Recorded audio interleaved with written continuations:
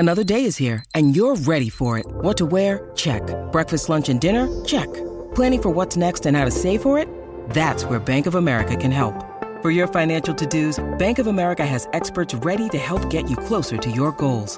Get started at one of our local financial centers or 24/7 in our mobile banking app.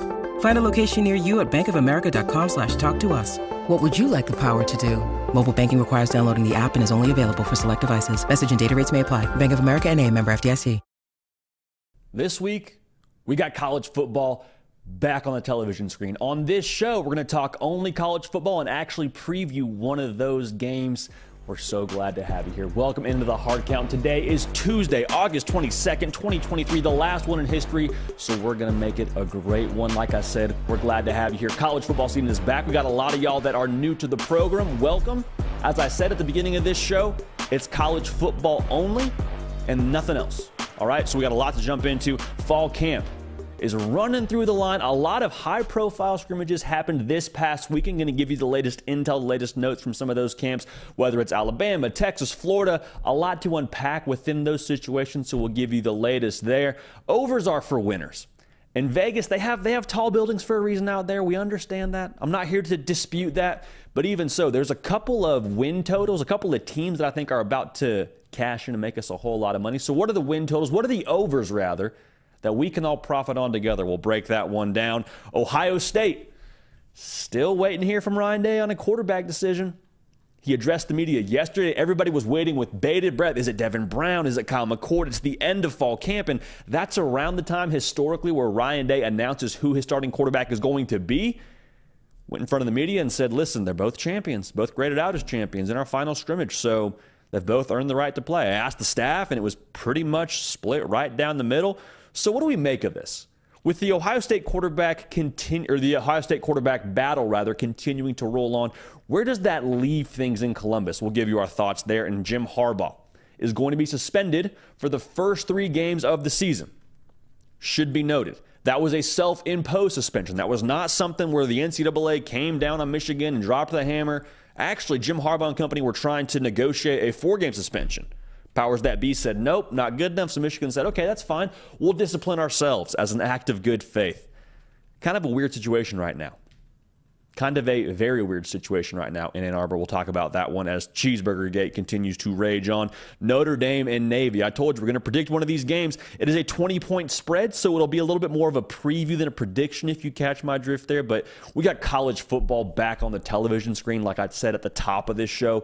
If we got ball being played, this show is about ball and only ball, so we're going to talk about ball. If we've got a ball game to talk about, we're going to talk about it. So that's kind of how that goes. Before we got on the air, too, Julian Lewis, the top quarterback in the 2026 cycle. The top quarterback, top overall player in the 2026 cycle has given his commitment to USC. Still, give or take 2 years before he can officially put pen to paper on that commitment. But we'll break that one down just a little bit as we get ready here for Julian Lewis to continue to put on a show at the high school level in the state of Georgia. Have to talk about this one. I told you we would on my Twitter page. Swamp Kings.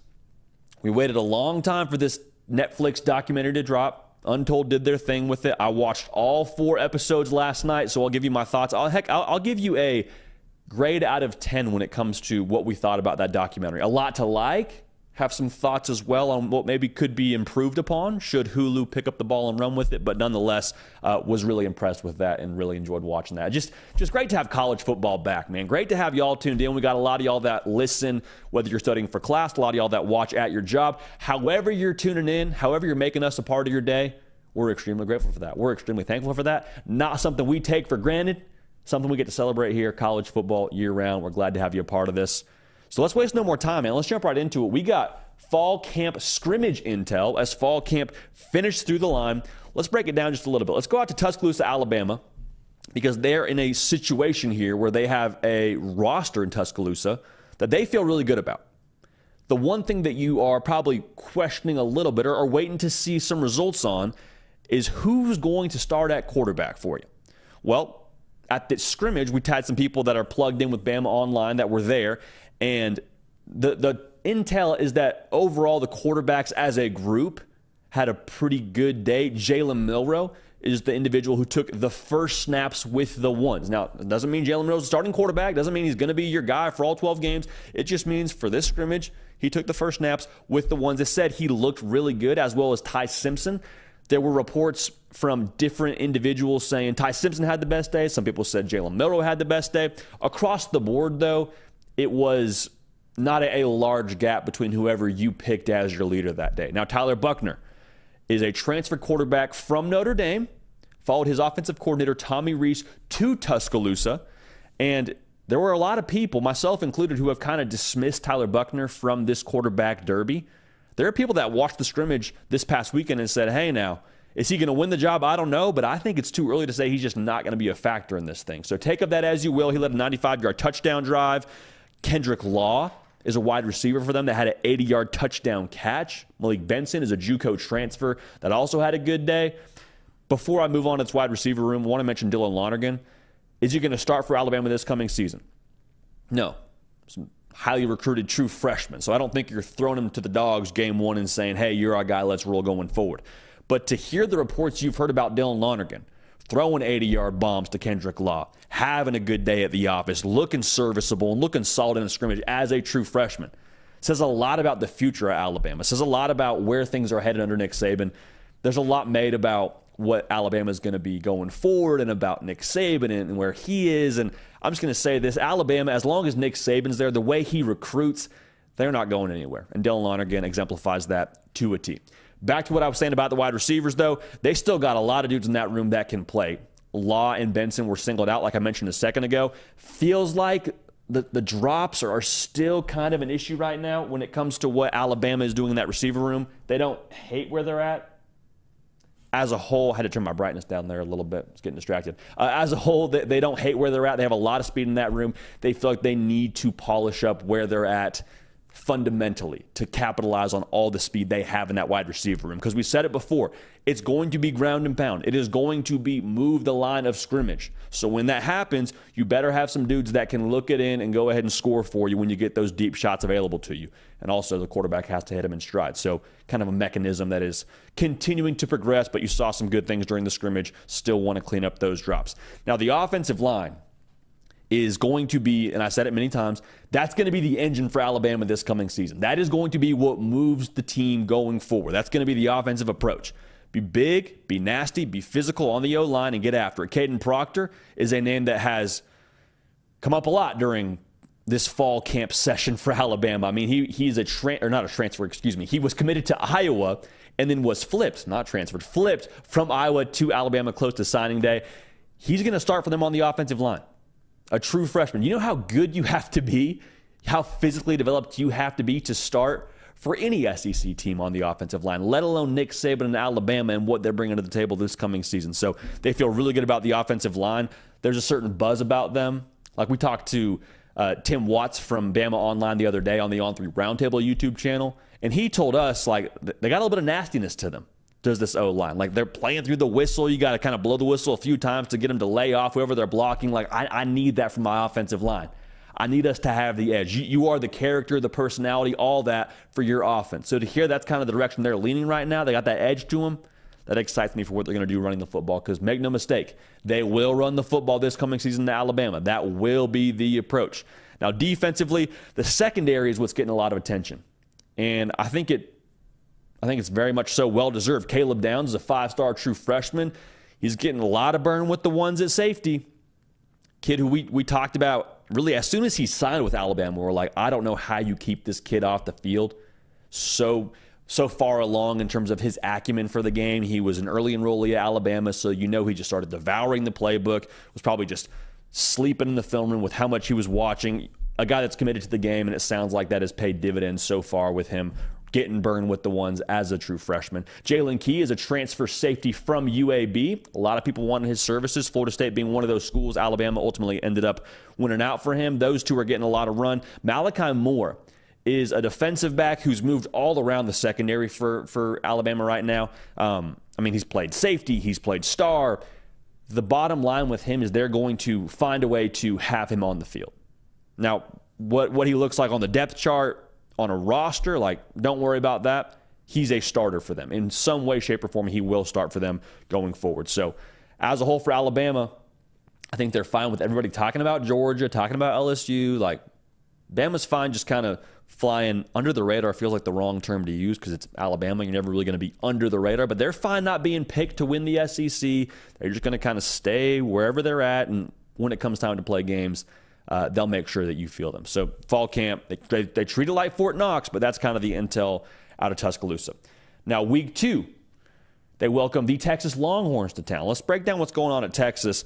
They had really their final scrimmage this past weekend. They have a mock game coming up this next weekend, but at that point, you're not really evaluating so much as you are just kind of trying to prep for game week, if that makes sense, trying to understand, okay, this is what happens when we get a penalty, and this is our operation when we take the field. This is what happens if the ones go down, like a lot of operational things. So in this final scrimmage, though, Steve Sarkisian felt like Texas, the defensive side of the ball, had the best day. They weren't unhappy with the offense. They felt like they did some good things. They need more consistency out of them. And if I'm a Texas Longhorn fan, hearing that the defense won the day, looking at all the weapons they have offensively, looking at Quinn Ewers on that side of the ball, I'm like, okay, I don't love hearing that because whenever you play yourself, there's always that feeling of, well, if the defense has a great day, the offense had a bad day, or vice versa.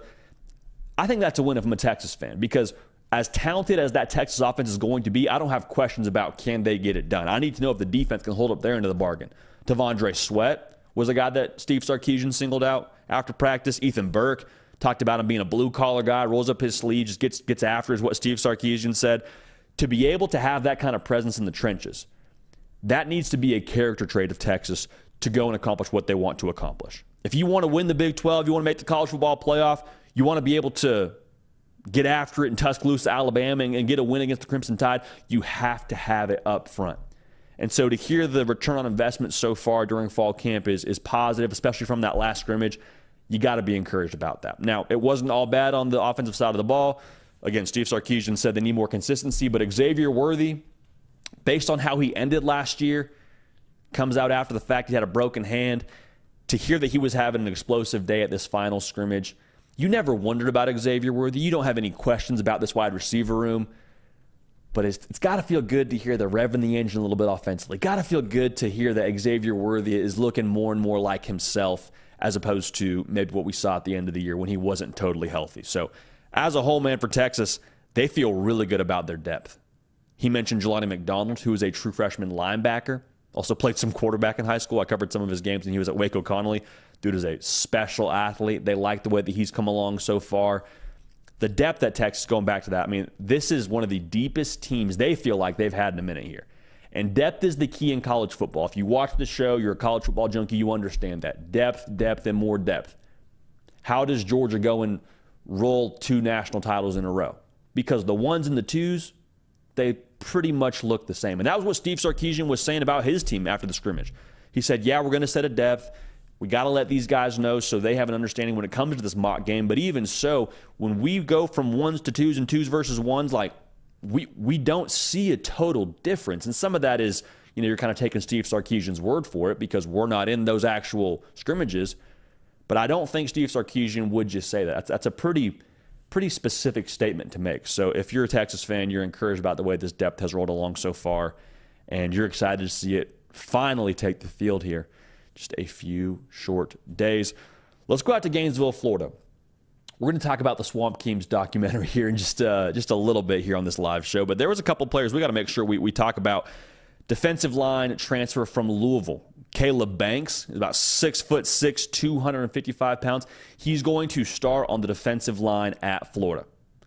A lot of great intel from the good folks at Gators Online, so get a membership there. They're going to keep you in the know for all things Florida. But they singled out Caleb Banks as having one of the best fall camps on the defensive side of the football. And to have a guy like that, to have that kind of presence in the interior of your defensive line, or be able to line him up on your defensive line, period, wherever he lines up at, the encouraging thing is just the overall buzz around the defensive line, Caleb Banks included, is just so much better than it was a year ago. Because the feeling was, hey, those ones, they're solid. We can win with those guys. The reality, though, in the length of a Division I college football game, especially in the SEC, Your ones are not going to be available for you for all 4 quarters, for every single snap. Like, you got to have rotation, especially at the defensive line. So Caleb Banks to be transferred in and to add to that depth and to be a starter for them and to be a one, but to ultimately just kind of shore up where they are right now. Very, very good sign. Trahaja Mitchell, another transfer linebacker that was singled out by Gators Online as one of the top performers from fall camp, just entered into this operation at Florida with Billy Napier going into the second year, and you feel like this is a team that, I don't want to say needs direction, maybe structure is the right word, but bottom line, you got to have somebody step up, and with Anthony Richardson leaving and with other leaders leaving that room, like, you got to be able to step up and say, no, this is how we're going to do things. This is the way to do things. This is the right way. This is the way the coaching staff wants.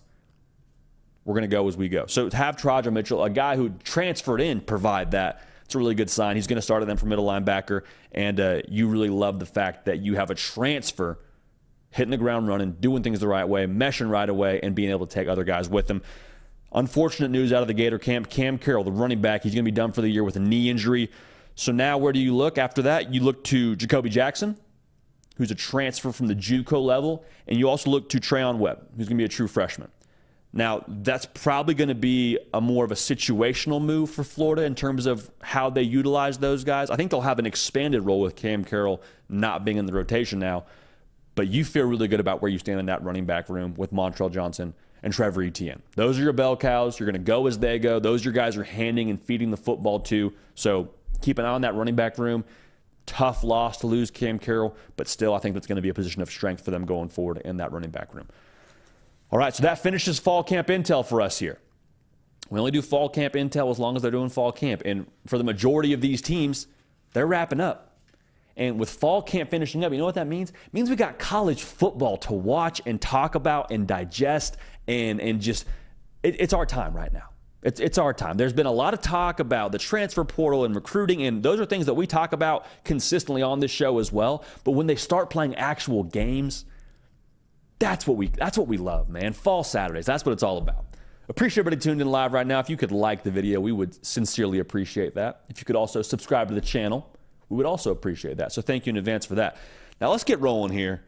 And life is too short to bet the under, right? Like, let's just call a spade a spade. Life is far too short to take the under on any number. Now, we do it on here from time to time, but we're not doing it today. I want to unpack some of the best overs, the most sure thing overs that we like when it comes to this college football season. I got 4 teams for you here. And if you're not into betting or not into gambling, that's totally fine. This has a really good, I think, pulse on what you can expect from these teams as well when it comes to what they're going to do throughout the rest of the season. So without further ado, man, let's get right into it. I want to talk about Notre Dame at the top of this thing. Notre Dame, they got an over-under win total in Las Vegas of 8.5. You look at this number, and it just feels a little bit too good to be true, right? Like, it feels a little bit like when malls are holding up a sign saying free iPads inside. You're like, I don't trust that. I don't like that. I don't want to get into that. I look at this, though. I kind of get that same feeling. Push it to the side. I don't care. I love over 8.5 wins for Notre Dame. They won 8 games last year in the regular season with a backup quarterback. Now you bring in Sam Hartman, the ACC's all-time touchdown pass leader. Like, let's roll, baby. We got 3 games that we're circling preseason if we're Notre Dame fans. No disrespect to the midshipmen. You feel good about where you stand going into week 0, but you got Ohio State at the crib, USC at the crib. Then you go on the road to Clemson. Those are the 3 that you're looking at.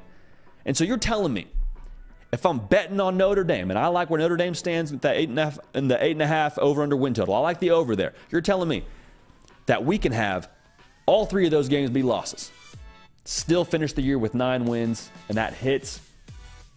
Stop it. Stop it. The big draw for me, I think they're going to be more solid than some people think defensively. I have just been pounding the alarm on the Jordan Botelho train like all offseason long. I think he's going to be phenomenal for them. You hate to lose Isaiah Foskey, but you still bring back a lot of key pieces on that defense. They're going to be multiple offensively. Okay, they're going to have some pieces offensively now with Sam Hartman at quarterback to be a little bit more explosive And when I look at Notre Dame, they're going to have to be able to be balanced to beat some of these teams. Like, you can't be one-dimensional and, run, pass. That can't be the offensive philosophy for them this coming year. I don't think you brought Sam Hartman to South Bend to have him hand the ball off. So the receiver room has to step up. I think there'll be much more multiple. I feel good about where they're at. Over 8.5 wins for Notre Dame. Go ahead and lock that up. Easy cash money for the good people at home. Make sure you're subscribed. Make sure you like the video. All we're going to ask. Thank you so much. All right, let's move right along here. Las Vegas selling us a narrative. You know who they're selling us a narrative on? The Clemson Tigers. Because they have a new offensive coordinator. They got a new quarterback. And for some strange reason, even though Clemson has won of the last 8 ACC titles, Clemson has 7 of them. Even so, people want to say, well, Dabo's kind of fallen back. He can't adapt to college football. They're not using the portal, all that. And I'm not even here to talk about that. I'm here to talk about the over-under win total. Last year, went 10-2.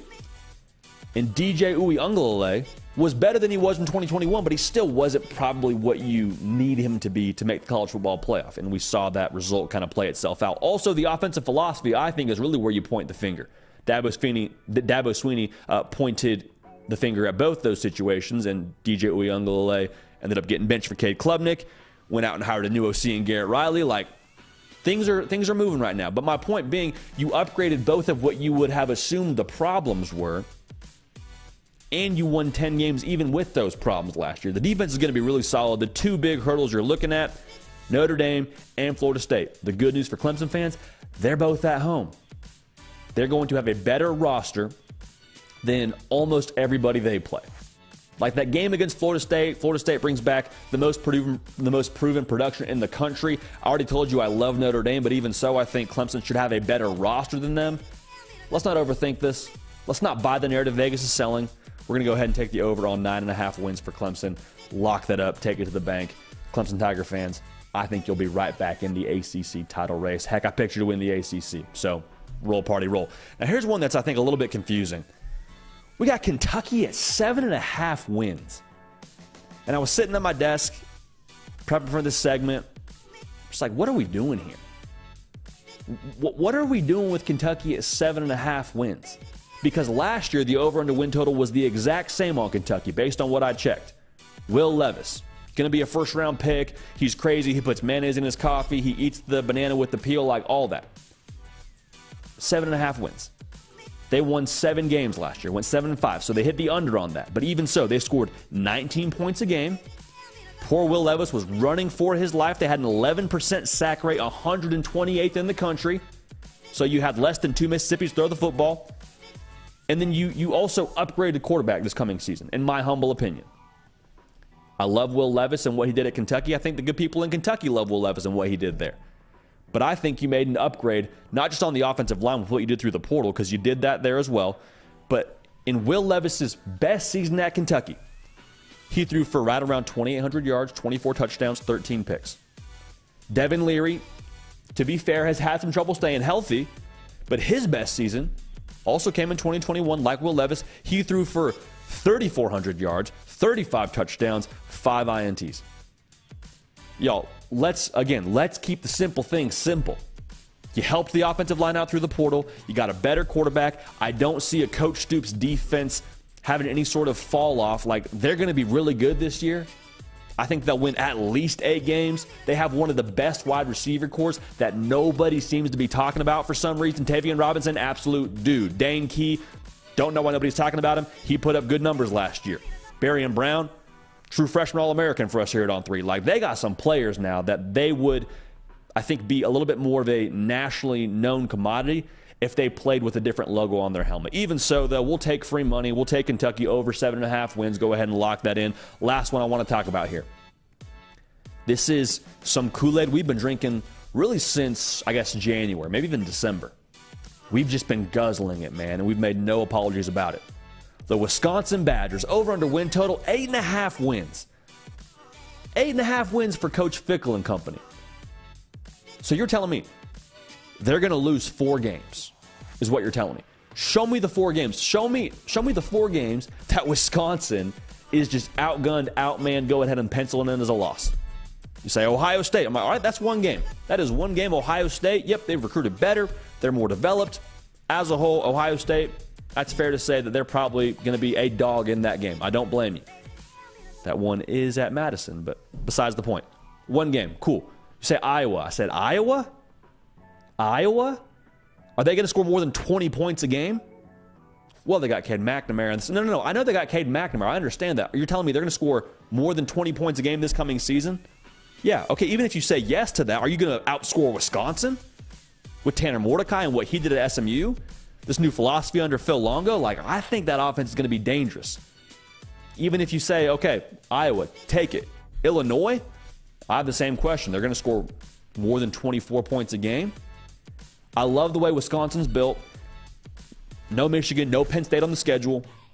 Here's the thing that makes me feel so good about Wisconsin going forward.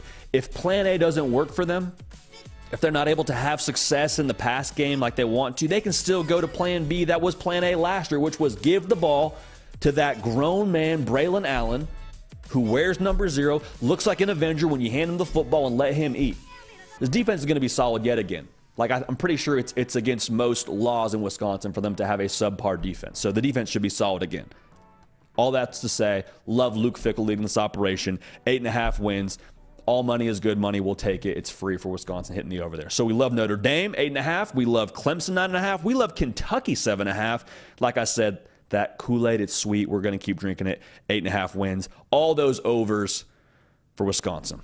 Golly, we love it. We appreciate y'all locking in with us, man. We're going to have a lot of content as well on my Instagram page at JD Pickell. Those of y'all that followed last year, we made a little bit of money together. It was a good deal for our Against the Suit series. We'll break that down more when it becomes time for that. But overall, man, even if you don't like gambling, if you don't like betting on college football, totally fine. Those are where we think those teams are going this coming season. So let's go ahead and lock that in, man. Again, if everyone who is tuned in right now could like the video, we would appreciate that enormously. Thank you so much. We're going to keep rolling right along here, man. A lot of fun. We got college football back. We still got to talk about Julian Lewis. Going to talk about Jim Harbaugh here in a minute. Still going to give you our thoughts on the Swamp Kings documentary. We're going to keep rolling right along here. Also, getting your questions right now to Nick Brake, who's producing the show, keeping the queue as well. We're going to break down some of y'all's questions, thoughts, concerns at the end of this operation, man. How about this? This is just fun. This is just fun. We all get together and talk college football 365 days a year. Let's keep it rolling right now. One thing that's also continuing to roll on, much like this show, is the Ohio State quarterback battle. Ryan Day, press conference yesterday, gets with the media, and everybody is expecting, after their last scrimmage, for him to announce starting quarterback, because that's kind of what he's done. I mean, even when we know who the starting quarterback is going to be, we knew it was going to be Justin Fields. We knew it was going to be C.J. Stroud. He always waits till around this time. So everyone is fully expecting him to name a starter. He takes the podium, no questions, gets right into it. He says they both graded out as champions in our final scrimmage. Pretty much just says we don't feel the need to make a decision right now. They both deserve to play. So everyone's kind of like, whoa. Before he seemed a little bit against having two quarterbacks, and now he's like, we got two studs that need to play. We think deserve to play. This thing's going to keep on going. To recap it a little bit, you got two 5-star quarterbacks. Two individuals that I promise you a lot of different operations across the country would trade an academic building for, to get one of those guys in their quarterback room. All right, Kyle McCord, Devin Brown, like I said, both 5-star quarterbacks. Should be noted, Devin Brown was the number 1 player for us at On3 during his cycle. Dude is a dog. Kyle McCord also a dog. Wouldn't be a 5-star if he wasn't. I appreciate that Ryan Day isn't just naming a guy to name a guy. Right? Like at Ohio State, with how talented that offense is, with how talented that quarterback room is, and with how the schedule shakes out to begin with and what they have leading into the season, like, you don't need to just name someone to name someone. You have the luxury of picking the best player, taking your time, and letting this thing play itself out. Really quickly, make sure you're subscribed. We appreciate you in advance. This is a part of a live show. So if you haven't yet tuned into a live show, Tuesday, Wednesday, Thursday, 11 a.m. Eastern, thank you so much. Roll, party, roll.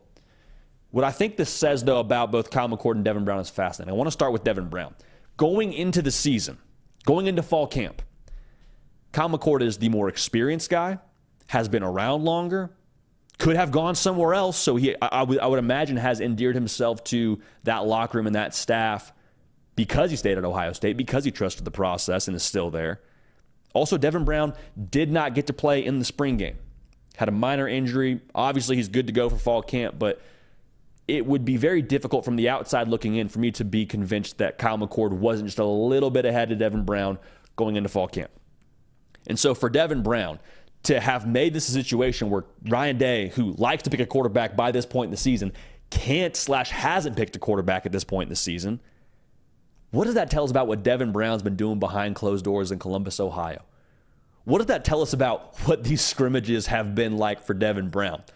The good folks at Letterman Row, our Ohio State On 3 site, has been crushing it. A lot of buzz saying basically what we're talking about right now, that Devin Brown has had the more exciting scrimmages, occasional big mistake you don't love, but like for Devin Brown to make this a real full-on quarterback derby going into the season speaks volumes to, I think, the kind of scrimmages he has had. I hope and pray that some of those scrimmage highlights get leaked somehow on Twitter and we get to check those out, because I think he's been balling. So don't think we should look past that. For Kyle McCord, though, I think for him it's all about proving that he has the same it factor that Devin Brown does. Because I think Devin Brown is very clearly making this a tough decision for the staff and for Ryan Day. And I think the concern with not playing Devin Brown is, okay, yes, the occasional big mistake, but do we miss out on what he could mean for the offense? Do we miss out on that explosive passing game potential that we could have with Devin Brown at quarterback? For Kyle McCord, he's making less mistakes, it sounds like, based on reading between the lines here. He was a five-star quarterback coming out of high school. He's got tons of ability. The standard is just so high at Ohio State. Ryan Day has provided the standard for these guys. You be a Heisman finalist if you're the guy at Ohio State, and you probably are a first-round draft pick. That's kind of the official standard within Columbus. Now, if I'm Ryan Day, and we said this a couple of months ago, not knowing this was how it was going to turn out, you look at those first three games, you're at Indiana, you got Youngstown, you got Western Kentucky. Are those three games that you're really sweating too much about losing? I understand that first game, Big Ten conference game, you're on the road, like I understand all that. Why not let them settle it on the field? Why not let them play three games? Whoever has the best of those three games, you're our starting quarterback, because for week 4, we go to Notre Dame, we got it ready to roll. The beautiful thing about competition is it won't lie to you. And I'm not talking about competition in practice. That's one thing, and that's true. But I mean like real deal, bright lights, big city, live bullets. You're not wearing a non-contact jersey. That's not going to lie to you. Competition is the great equalizer, the great differentiator. And we saw it last year, and Ohio State fans, you're going to hate this, but like I kind of like the way Michigan did it. Kind of like the way they did it. And Spencer Holbrook made a great point from Letterman Row. He's like, yes, Michigan had a system that worked last year in terms of deciding who their quarterback was going to be. But there was a lot of internal feel in Ann Arbor that it was going to be J.J. McCarthy one way or another, somehow, some way. I don't think anybody feels a certain way about this. I think it legitimately could be either guy. And so I see no downside to letting them go out and spin it, figure it out in those first three games. Because if you lose to any of those teams, no shade on Indiana or any of those other two, Youngstown and Western Kentucky, like if you lose either of those games, you probably have bigger issues than just the quarterback room. But I would also say this too, when we look at this quarterback situation. If you're hesitant about who Ryan Day picks as a starting quarterback, whether it's Kyle McCord, whether it's Devin Brown, whoever he rides with, rest assured in two things. One, his track record. I mean, like I said, the standard has already been set of be a Heisman Trophy finalist, be a first-round draft pick. So he knows what it looks like to be a really good quarterback and to be able to be the guy at Ohio State. The other thing I would have confidence in is there is nobody on planet Earth that has more stake in the game right now than Ryan Day. Nobody feeling more pressure on the face of the universe, if that's even a term we can use, than Ryan Day when it comes to this quarterback battle. Because the last two times against Michigan, 0 for 2, and he came on this very show and told us, listen, the standard is the standard. Our guys know it. The standard is the standard. Beautiful cliche there. The standard is what it is here at Ohio State. We beat Michigan. He did not say Michigan. He made sure to say the rivalry game. We win the Big Ten. We win national titles. Now, having missed that mark the last 2 years, There's no hot seat pressure, but there's definitely pressure to get it done this coming season. And an enormous part of getting that done is who you have at quarterback, because the defense should be better based on how they've retooled through the portal, another year in Jim Knowles' system. You feel good about where you're at there. Tons of weapons, like Marvin Harrison Jr. is an absolute freak show, probably going to be a top 3 pick in next year's draft. Emeka Egbuka, the Robin to his Batman, he's probably a first-round caliber wide receiver, you would imagine, if not a high draft pick somewhere else in one of those top rounds. You retooled the offensive line a little bit. You have one of the best backfields in the country. Like, it's all set up for this spaceship of an offense to do some phenomenal things. But who Ryan Day hands the keys to is that secret ingredient, that thing that's going to make the whole thing go. So I promise you, there's a lot of pressure on his shoulders. He understands that, but he's seen what success looks like at Ohio State. And one thing that encouraged me, too, to kind of round out this thought, Ryan Day speaking to the media about what he wants in that quarterback position.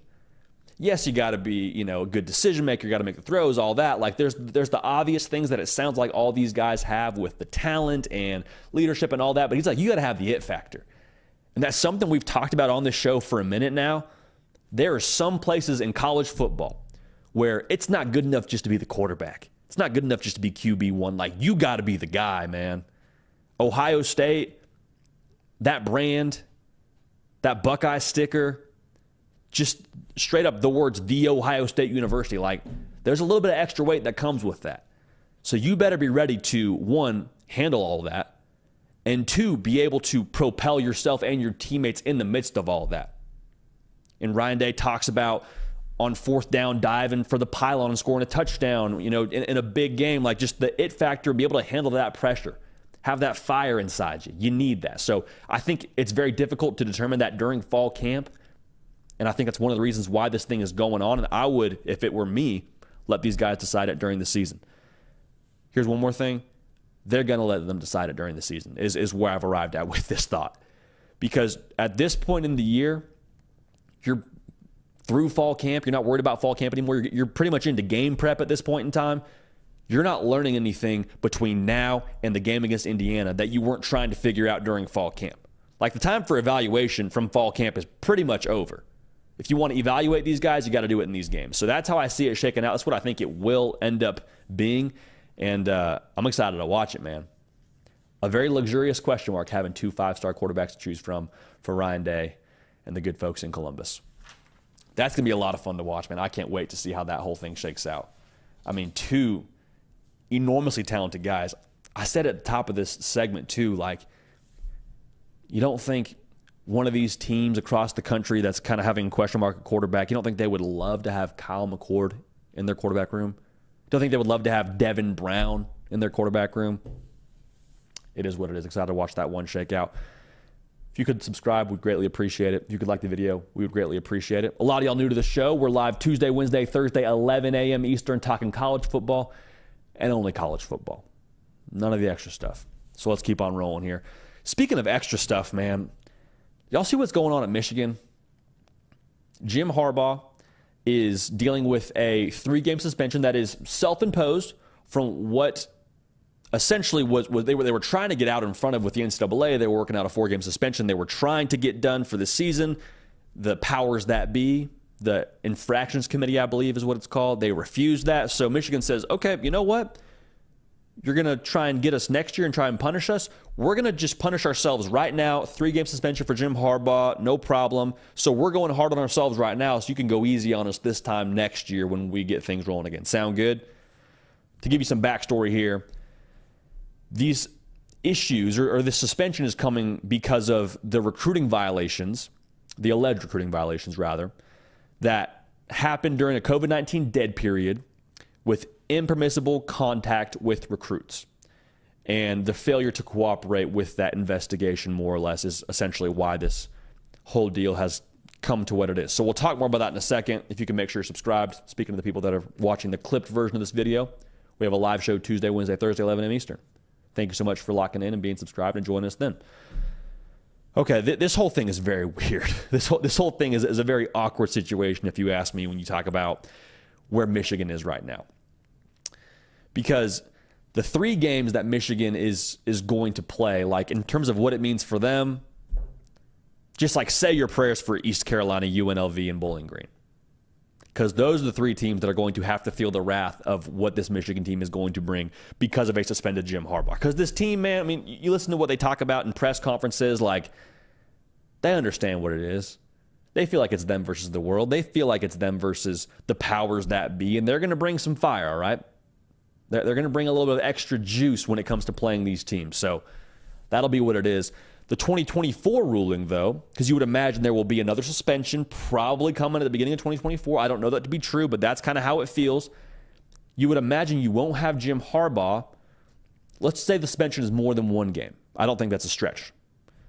Week 2, September 7th, they welcomed the Texas Longhorns to town. So it felt like they were trying to get out in front of maybe being able to have him for that game, because that's going to be a game that is, at the very least, a little bit more difficult than a game against Bowling Green. No shade to Bowling Green.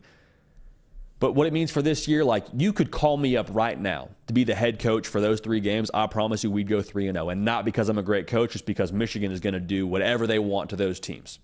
That's kind of the deal. But here's my issue with this whole thing. Michigan is doing a reasonable thing, trying to get out in front of the powers that be in this suspension and trying to sort of put some sort of good faith forward, saying, hey, we understand rules were broken or rules were allegedly broken. We're handling it internally. Please take it easy on us next year. So they're doing a reasonable thing, and they're expecting a reasonable response from the NCAA. They're expecting a reasonable response from the same system, same structure that is keeping Tez Walker and Darrell Jackson from playing football this coming season. Darrell Jackson, of course, transferred to Florida State to be closer to his mother, who is ill. And the NCAA is like, nope, sorry, not a good enough excuse. Tez Walker didn't even play one season of college football because of COVID. So you would imagine his clock wouldn't have started, and they're like, nope, sorry, clock started, doesn't count, you can't transfer again. Like, you see what I'm saying here? The expectation is that there's going to be a reasonable response to a reasonable action when this body as a whole has never been reasonable. They've never done, and this is kind of harsh but true, they've never done like the common sense thing here. And so I don't love the fact that Michigan is putting their faith into this system and saying, okay, we're going to be reasonable. We're hoping you respond accordingly. Go in peace. Like, I don't think that's how this whole thing is going to go. I think this is actually going to probably come back and hurt Michigan a little bit more than they're hoping it will. I don't think this is going to accomplish what they want it to accomplish. I think the NCAA wants to see this hurt Michigan. And I don't say in the sense they want to cut them down from the legs and take out the Michigan football team. I don't mean it like that. What I mean is I think they want to make sure that they feel the consequences of this issue. And they refused a 4-game suspension. Like I said at the top of this thing, they already said 4 games wasn't enough. So I don't think that they're going to come back and say, okay, 3 games next year, you're good to go. Like, maybe they do, maybe they don't. I talked to somebody that thinks the NCAA wants 6 games. It's not a report, it's not official, but there's a feeling that the NCAA is really trying to make it a point here against Michigan. And the reason why I don't think that any of this is going to turn out how I think common sense would suggest it should is because this whole situation to begin with isn't a common sense issue. Those recruiting violations we talked about, the COVID-19 stuff, as a whole, COVID-19 and that whole issue was like an unprecedented time in history. So there's a lot of gray area to deal with there. The other part is the impermissible like recruiting violations was buying burgers for recruits. I understand that's not the only thing that happened in the situation. I understand there was like a failure to cooperate and all that, but like at the end of the day, we're talking about cheeseburgers. We want to suspend a head coach for like a third of the season over some cheeseburgers? Or have we lost our minds? Is that really a punishment that fits the crime here? I don't think so. So nothing throughout this whole thing has been reasonable. I worry for Michigan doing a reasonable thing and not getting a reasonable response back. Just kind of the reality of what I think this whole thing looks like right now. So unfortunate. Hate to see it. Not ideal for anybody involved. But Jim Harbaugh has a self-imposed suspension for 3 games. Fully expect Michigan to go 3-0. we'll revisit this time next year and see where things stand for Jim Harbaugh and company. Another quick note here when it comes to that whole situation. I think a lot of people are seeing that whole deal with Jim Harbaugh, Michigan, and saying, oh, all right, writing's on the wall. He's gone to the NFL next year. I don't know if I totally think that's true. I was talking to somebody over close to that program at Michigan, and they were saying, like, hey, it makes, like the logic in itself in a vacuum makes sense, but, like, we got to remember, we're talking about Jim Harbaugh here. Whenever you have a logical expectation, maybe check that a little bit when it comes to him, because when people zig, he likes to zag. So I do not think that's going to be the case at this point in time. But the beautiful thing about this sport is we get to watch it all play out. So that'll be a lot of fun. Now, another beautiful thing about the sport is that recruiting is the lifeblood of it. So if you haven't yet subscribed, I mean, the Inside Scoop with Josh Newberg is just weekly bangers. I mean, multiple shows a week. He's dropping all the intel, all the scoop. Would encourage you to lock in so you don't miss any of it. This is a topic I imagine he will discuss with a little bit more intel. But Julian Lewis, the number one quarterback and the number one player in the 2026 class, has committed to USC. Julian Lewis, about 6'1.5", 185 pounds. As a freshman, yes, I said 2026. As a freshman, turned in 4,000 plus yards passing at the varsity level, 48 touchdowns. Dude's a baller now. My guy can sling it a little bit, and we love here at On 3 how polished he is. I feel like he's a little bit, I say we, the people that handle scouting with Charles Power and Cody Belair, have been crushing it. They're the best evaluators in the business. They love how polished he is as a passer. They also love how he navigates the pocket really well. When I watch his tape, I see Julian Lewis dropping back, and it's not like he gets a rush and he just tucks it and runs and makes the most of it. He's able to do that, but a lot of it is him extending the play, shifting up in the pocket, running out to his right, eyes downfield, finding an open receiver. Like, I think he's a pretty solid navigator of the pocket in that sense as well, as I think what they're getting at. Long way to go before he can sign. Long way to go. So there's going to be a lot of people saying multiple things about this, and we'll break those down in a minute. Make sure you're subscribed. Make sure you're locked in. Thank you so much. For those of y'all that are watching the live show, whenever I'm saying this, I'm saying it because there's a lot of people that are going to watch this clip later. So we appreciate you for being patient while we encourage those that are going to watch the show live in the future as we encourage them to subscribe. So thank you so much. All right. 2 ways to look at this, though. This is not just me doing the fight on thing. I'm saying there are 2 ways to look at this if you are a USC fan. You can see this as an obstacle and say, oh, man, in the state of Georgia wants him, Bama wants him, and they got a while now before he can sign. I mean, they're going to have a lot of chances to try and flip him, man. Like, I don't know if I like this. I don't know that I like he's committed so early. Now we got to play the keep-away game of keeping him committed to us. It's one way to look at it. I think the more optimistic way to look at this is you now have a runway with Julian Lewis committed to your 2026 class to carry the torch and recruit as many people as possible to join him in Los Angeles. Because USC, they will have been in the Big Ten for a couple of years at that point in time. So now you have a face of your class to promote everybody else to come with him and start doing some good things at USC. And for USC, man, this is just another example of Lincoln Riley doing Lincoln Riley things. Like Julian Lewis, when he talked about why he chose USC, the majority of that conversation, the majority of that decision was made because of what he's done at the quarterback position. Kyler Murray, Baker Mayfield, Caleb Williams, all got Heisman trophies somewhere in their living rooms. Jalen Hurts making a whole lot of money in the NFL. Like, we see what he's done at the quarterback position. And that was why Julian Lewis wanted to go to USC. And so if you're a quarterback on the recruiting trail now, and you have a USC offer, Lincoln Riley has built USC to a point where I think if you're going to say no to USC, you have to have a solid explanation. Before it was, okay, if you want to not go to a certain school because the other school is a better fit for you, by all means. But the proof is in the pudding at USC. You want to go play quarterback at a high level in college and want to go have a really good chance to have a great NFL career? Like, okay, USC makes a lot of sense then. I say great NFL career relatively loosely. I understand Baker Mayfield, a number 1 overall pick, Kyler Murray, number 1 overall pick. You hear what I'm saying. The track record speaks for itself. So it's at a point now where Lincoln Riley and USC just attract great quarterbacks. As long as he's the guy there, they are always going to have a great quarterback.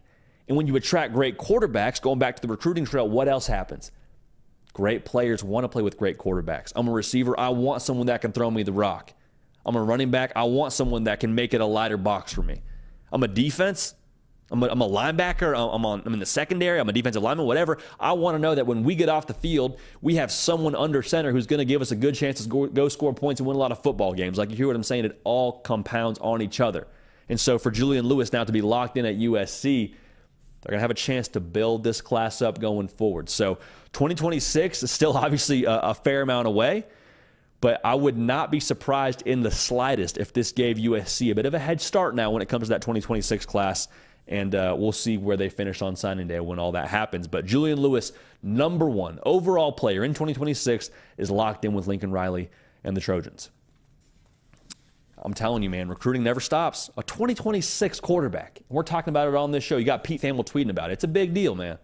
Recruiting is a big deal, but y'all are already locked in here. Y'all are college football lifers, so you already knew that. If everybody that's watching right now could like the video, we'd be well over 100 likes. We've got a nice little streak going right now, so if you hit the thumbs up button underneath, that'd be phenomenal. We're going to keep on rolling now. This show is about ball and only ball. And that's what you love, that's what we love. A lot of extra stuff that people are kind of trying to force into your face, but really we just want this game. We just want fall Saturdays. We want 11 on 11. I want my team versus your team. Let's line it up. Let's see who's better. That's what this whole thing is built on. And the wonderful part about this week, we got week 0. Man, we are so back. College football is so back. We have a good game this upcoming week in Ireland. Notre Dame, Navy. Let's break it down, man. First preview prediction of the year. Notre Dame favored by 20.5. So predicting this game, not maybe quite as much skill baked into that, but I think when you look at Notre Dame, I mean, the Sam Hartman era begins. That's the big storyline, right? He is now going to be the guy for them under center, 6-year guy, played a lot of football, ACC's all-time touchdown pass leader. A lot of key production is also back for Notre Dame. Majority of that running back room is back. Audric Estime, you're excited to see what he does this coming season. The bottom line for Notre Dame, they have invited the pressure. I was talking to Tyler Horka over at BlueGold.com, and he was saying essentially, like, Marcus Freeman didn't have to go out and get a quarterback. He had Tyler Buckner start last year for him. He was going to come back and probably would have been your guy should you not go to the portal. And nobody would have faulted Marcus Freeman if he had done that. But even so, he says, no, the standard is the standard here at Ohio State. At Ohio State. At Notre Dame. He comes from Ohio State, where there's a high standard as well. Standard is the standard at Notre Dame. We are trying to win a national title.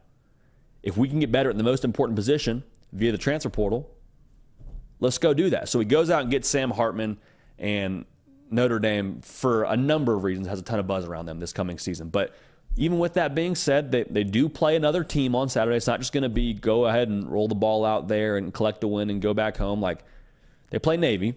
And I want to kind of break down what would be the recipe for a Navy upset. We'll talk about that in a second. Make sure you're subscribed. Make sure you like the video. Thank you in advance for that. All right, so for Navy, they are built on the triple option offense. And you say, okay, well, that doesn't really, get me super juiced, JD. I like seeing them throw the ball around. I want to see Sam Hartman throw it. When it comes to Navy, though, with this triple option, what I think you can watch for if you're a Notre Dame fan, the triple option tests discipline. It is all about alignment. It's all about assignment. So if Notre Dame has problems lining up to the triple option, having trouble being disciplined, I think you start to become a little bit more worried about the Notre Dame defense the rest of the season. Not because you don't look great against Navy, but because of what that says about what you got going on internally at Notre Dame. So don't take it just at face value. Take it as a temperature. Take it as a litmus test for how far along this Notre Dame defense is and their acumen to get lined up. Because it doesn't need to be like a bunch of 60-yard touchdown runs for Navy to win this football game. Winning for Navy situationally here is about winning on first and second down and setting up 3rd and 3, 3rd and 2.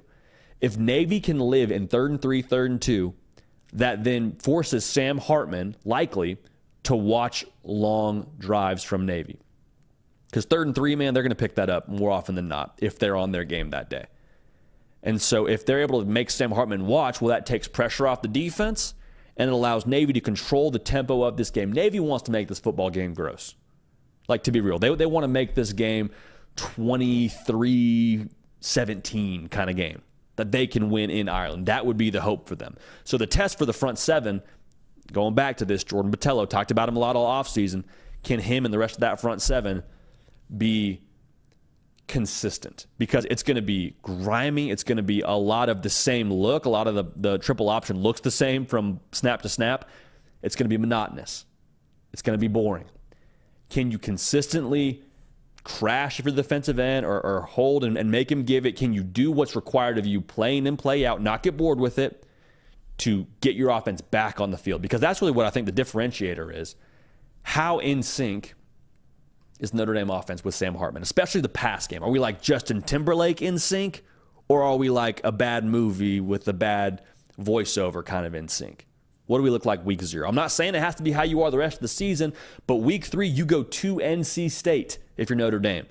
You want to have a little bit of confidence, a little bit of mojo going into that game. And the big question all offseason for Sam Hartman and company, what does that receiving room look like? I'm watching Jaden Thomas. Big dude. I mean, if you follow the Notre Dame social media accounts, Notre Dame football social media accounts, rather, they posted some clips of Jaden Thomas climbing the ladder and just looking like he's ready to roll, to put it simply. So are they able to kind of get some mojo on the pass game side of things? Because if they can, you build a really nice base going forward. And in this game specifically, if you put pressure on Navy to score points, like you get up 14-0, 17-0 on Navy, it's going to be very difficult for them to be able to overcome that kind of margin. Because the offense itself, the triple option offense, it's not explosive. It's not let's run and gun. It's not let's go score 40 points a game. They're trying to control tempo, like I said. So if you put pressure on them to not be able to run their offense and not be able to just use the clock because they're behind, like, then things get a little bit out of control for the midshipmen. So we are still going to predict this one. We're also going to give you what we think about that spread. I think that the Fighting Irish offense does look explosive. I think they do hit on some big plays downfield. And I also think that front seven for Notre Dame, at the end of the day, even if they have a few missed assignments, it's week 0 for everybody, even if they aren't totally on their P's and Q's right off the bat. They're going to have so much athleticism that I think is going to maybe just overwhelm Navy. And so I like Notre Dame to win this one. I also think they cover the spread. I think they cover that 20.5. I think the final score is 41-17. Wouldn't be surprised if we see Notre Dame have a little bit of a surge in that second half to kind of push us over that 20.5 number. So we like Notre Dame to win, like them to cover. College football is back. A lot of previews and predictions coming down the pipe here very, very soon, right here on this show. I want to say a quick thank you to everybody that's tuned in, because a lot of y'all, and I've seen in the comment sections, a lot of y'all will say, listen, dude, you tell us to subscribe like every 5 minutes. We don't need all that. What that's for is for the people that watch the clips later to make sure that we get to bring them along with us. So it's not just, I watched a video, but I forgot to join the party and subscribe, and now I'm not a part of this anymore. Like, for all of us, that's a missed opportunity. What makes this special is a college football community. So we're not going to continue to do it maybe quite at that rate, because I understand that is a little bit much when you're saying subscribe every couple of minutes. But just thank you for y'all that are tuned in live and that do put up with that and understand it is for the greater good of this program and y'all being a part of that program. So thank you for that. Before we get to y'all's questions, concerns here, and just some of your thoughts, I want to talk a little bit about the Swamp Kings documentary, because it came out at 2 a.m. this morning if you're on Central Standard Time. And, I mean, there was a lot. There's a lot to talk about with this one. I mean, the hype around this documentary, it was nearly impossible to live up to, right? I mean, this was a documentary that you would see talked about even before we knew we were going to get it. Like, even before this was going to be a reality, you had people posting like years ago, man, it would be so cool if Netflix did a documentary on the 2006 to 2009 Florida Gators. That would, I mean, that era, I mean, you had Tim Tebow, you had Urban Meyer, you had Brandon Spikes, Aaron Hernandez was on that team. Like, what a wild time in college football. And also, they were really, really good. Won 2 national titles. Like, there's a lot to unpack with that. So the hype was nearly impossible, because you're trying to capture one of the most wild and unique eras / teams in college football history in a 4-episode series. So without further ado, I watched all 4 episodes last night, and we're going to kind of break down our thoughts on this. I mean, Brandon Seiler was a linebacker at Florida. And I loved Urban Meyer in this. I loved Tim Tebow in this. But even so, I thought Brandon Seiler may have been the star of that entire documentary series. I mean, he was extremely transparent, was extremely insightful. His storytelling was even second to none when it came to him talking about his time at Florida and what he did after Ohio State ran the opening kickback. I don't want to give away too many spoilers when it comes to stories. He told some great stories. I thought they were phenomenal. I loved hearing him talk about what Florida was when he got there to what they were when he left. Because that was a guy that was, he wasn't at Florida when they were, just up and rolling right away. Like, he didn't walk into a winning operation. He got there. Urban Meyer got there, built that thing from the ground up. Really appreciated his vantage point. Also, I loved all the footage they had from their workouts and the midnight lifts. Like, that gave us, I think, a really good visual into what it was actually like being within an Urban Meyer coach team and the way that they ran things when it came to strength conditioning, because so much of this to me was about capturing, like, what was the feeling like within this team? What was the buzz around Florida? And I thought that they did a really good job doing that, especially with some of those behind the scenes footage. I loved that. That was something that got me fired up, man. I was watching with my wife and she was like, honestly, I think I'm ready to play right now. I think I'm ready to go run through a brick wall and play for Coach Meyer and play in the swamp. And I was like, this is awesome. All right. Now, what I wanted more of, though, I felt like there were times where throughout this documentary series, I felt like it was kind of narrating the whole thing. Like, I already know that Florida won 2 national titles. I don't need to get the play-by-play for that. What I want is for this to live up to the series title, which is Untold. I want you to tell me what I don't already know. I want to hear all the behind-the-scenes stories. Not to say there wasn't any of those, but I would have appreciated maybe just a little bit more of that. There were some things that just, quite frankly, weren't touched on at all that I would have loved to hear more about, because they're fascinating and I think they're integral to the story to some degree. Like, there was very little talk. I don't think there was any talk about the Pouncey twins. Like, no mention of them at all. 2 NFL offensive linemen. We're not even talking about them. Also, Aaron Hernandez. I don't think there was any mention of what he was like in the locker room or the kind of teammate he was or any of that. And I'm not saying this because I think we need to, unpack more of his story. There's a whole Netflix documentary series on that. But I just think that the fascination with this team is the locker room and all the different individuals you have, like Brandon Spikes, who was also great, Tim Tebow. I would have just loved to hear more insight into what that locker room was like specifically, and less overarching generic, yeah, it was crazy. Yeah, we were superstars in Gainesville. I would have loved to hear a little bit more overall, a little bit more behind the scenes when it came to what that locker room was like. Overall, though, man, for 4 episodes, for as much hype as this documentary had, for as much as we were expecting, I really thought that they did a phenomenal job. I only watched it once. There are other people within our organization that have watched it multiple times. Nick De La Torre at Gators Online has a great full write-up on this whole thing. For me, I'm giving it an 8.7 out of 10. Definitely got to watch it. I'll probably watch it again, to be honest with you. Very, very happy we got this. Very, very grateful that the powers that be at Netflix got this thing done. And, yeah, good watch. 8.7 out of 10 for us. And we'll go ahead and give that a B+. Alrighty, rolling right along here. Everybody tuned in live, we appreciate you. Also, everybody tuned in on podcast, man, we appreciate y'all. I understand there's a lot of y'all that listen via podcast, and some of y'all have hit me up in direct messages, so thank you for that. Continue to do that and let me know where you're listening, how you're listening, because that's one of the most enjoyable parts for us, is hearing where the program is at across the country, across the world. I mean, I've had people hit us up from England, from other countries. I mean, we appreciate y'all locking in with us, and would love to hear where y'all listen. It's a lot of fun. So, to keep this thing rolling, to close it on out, let's talk to the man producing the program. That's Nick Brake. Nick, how we doing, my guy? JD, did you just give something an 8.7? 8.7 out of 10. 8 points. I kind of feel like you a little bit. I don't have a letterbox account, but I kind of feel like you. That's so so unbelievably specific. Yeah, I mean, I'll take it. We're not going to just halfway this thing. We got to let the people know, you know. So it's better than 8.5. Better than 8.5. If it were a paper, it would have come with probably a few markings in red ink and said, "Hey, maybe some questions there. I don't think you would have gotten a like, hey, see me after class, because it's an 8.7, so it's really pretty good. But yeah, overall, man, I think there's some room for improvement. See a lot of potential in that student. See a lot of potential in that story. And yeah, just some things to be desired. But hey, it is what it is. It's done, though. It's a limited series, right? It's a limited series. Okay.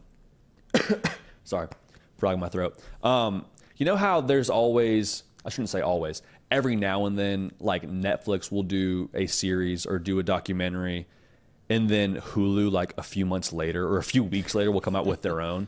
Like, I would have loved to see Hulu's rendition of this and the Johnny Manziel Untold. I think both those, I mean, selfishly would just love to see more of it, to be real. Like, it's a great story for both those. And second, I would just love to see if we can't dig a little bit deeper on some of those things, Nick, you know? Absolutely. Hey, we got some good questions. We have a lot of questions. A lot of people in the chat today getting to war. Craig, always one of our favorite commenters, asked JD, fun hypothetical question here. Pick a school, and you'll become the next head coach of that school. What school are you hypothetically taking the helm for, and what offense and defense are you going to install? Wow. That's an in-depth question. Yeah. You know, so I think if I'm evaluating where I want to go be a head coach of, it's hard to just pick one school. So I'm gonna give you a couple. I think if I'm taking a job that is maybe attainable, like, hey, maybe Gus Malzahn in a few years, maybe he wants to just kind of be with the family and hang out. I think UCF, Nick, being the size that they are as a school, being in the Big 12 conference, being in the state of Florida with all the recruiting juice they have, like, I would take a very hard look at UCF. I also think you got to look at one of the schools in the state of Texas. Like, recruiting for me is probably at the pinnacle of what access to recruits rather is probably what I'm looking at in order to be successful long term. What offense and defense are we running? Man, I'm probably running something like Josh Heupel and Jeff Lebby and Zach Kittley. I'm spreading them out. I'm getting a quarterback that can wheel and deal a little bit, getting a couple of 3-stars that can just absolutely burn downfield, and we're going to throw the ball all over the yard. Defense, we'll play a 3-3-5. We'll have, you know, our 3 down linemen, 3 linebackers, 5 DBs. We're going to have physical DBs, right? We're going to have some guys that can come up and lay the lumber, kind of Cam Chancellor type. So we got a very specific plan here, Nick, for us at UCF as we continue to build this thing into a national title contender. We do it too. We would take the Urban Meyer approach to workouts, and we would be hardcore about it. We get them ready to go and be a tough football team, Nick. So could pick a lot of schools. That's where I fall. You picked a few, but hey, that's better than none, right? Yeah. Reed Shannon, whose question I was about to ask, then says, Nick, I know you want to read my question. I do personally want to read this question. It's a good one. My mouse isn't scrolling, though. Okay, here it is. Ask JD, who do you think has the best chance of being talked about in the future Heisman conversations? Arch, Nico, Dante Moore, Jackson Arnold, or Malachi Nelson? Love it. That's a very good question. I think I'm going to go ahead and – so they're all in the conversation, to be real. I think when you talk about the Heisman Trophy, you talk about teams that are going to be in that college football playoff contention. And so Dante Moore at UCLA could definitely happen. I don't know that I see UCLA being a team that's going to be within that like top 10 range. Now the playoffs expanding, but as the Big Ten moves and they get into the Big Ten, I think that could be a little bit of tricky sledding for UCLA overall. Not to say anything about Dante Moore, but I think that could be tricky. Man, I'm going to really watch closely Nico Iamaleava because he's the #1 player for us here at On 3. So dude's going to be a stud, and he's going to play in a really quarterback-friendly offense, which is not a negative term, but he's going to ball. He's going to put up numbers. I'll watch Nico pretty closely. Nick, I'm really interested to see what Malachi Nelson does. I mean, we just talked about what Lincoln Riley has done at USC and what he's built there, and you're trusting his track record. I mean, he's got 3 quarterbacks that have all won a Heisman Trophy, plus Jalen Hurts, plus Caleb Williams is going to have a chance to win another one this coming year. So if I'm putting money down, I'm probably putting the majority of my cash on both of those two. But Jackson Arnold and Arch are also going to have great careers. So that's kind of covering all our bases there. But to give you my final answer, Nico and Malachi are the two that I would probably look most closely at. If we could get this video to over 100 likes, we would appreciate that enormously. That'd be about give or take 10 more likes, and that'd be phenomenal. So thank you so much for that. Here. 88 done. We need 12 more. Really quick, JD, I always love reading the comments. If it's not too busy in here, I always like to. Brad Smith is going to war right now. His palms are sweating, typing up a storm. Everybody's on him. Really? Brad, keep fighting the good fight. Are his knees weak? Sorry? Are his knees weak? His palms are sweaty? Yeah, maybe. We think? He's going crazy How's right his now. sweater? Is there any spaghetti on his sweater that potentially There's a little would have bit. been, There's a little bit. from his mom? Yeah. I love that, though.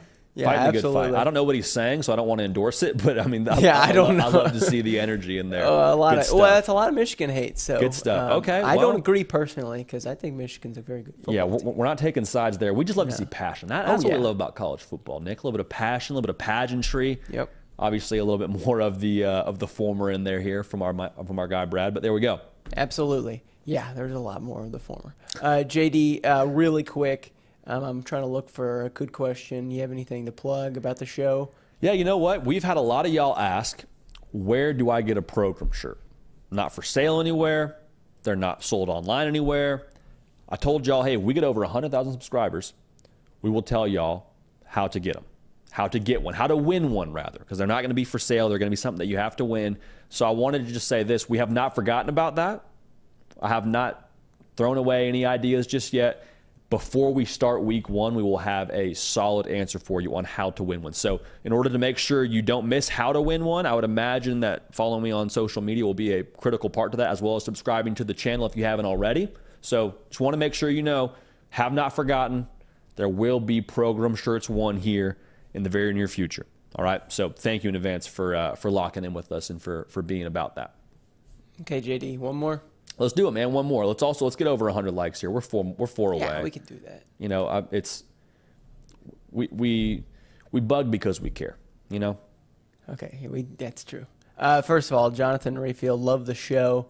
Thank you very much, Jonathan. Asked a question. You're going to have to interpret this because I was trying to think. I don't even really see what it means. Oh, no, never mind. I do, JD. I apologize. You're great. Matt Rule has handed out multiple single-digit numbers. I forgot about that happening. What are your thoughts on those players who earned them so far?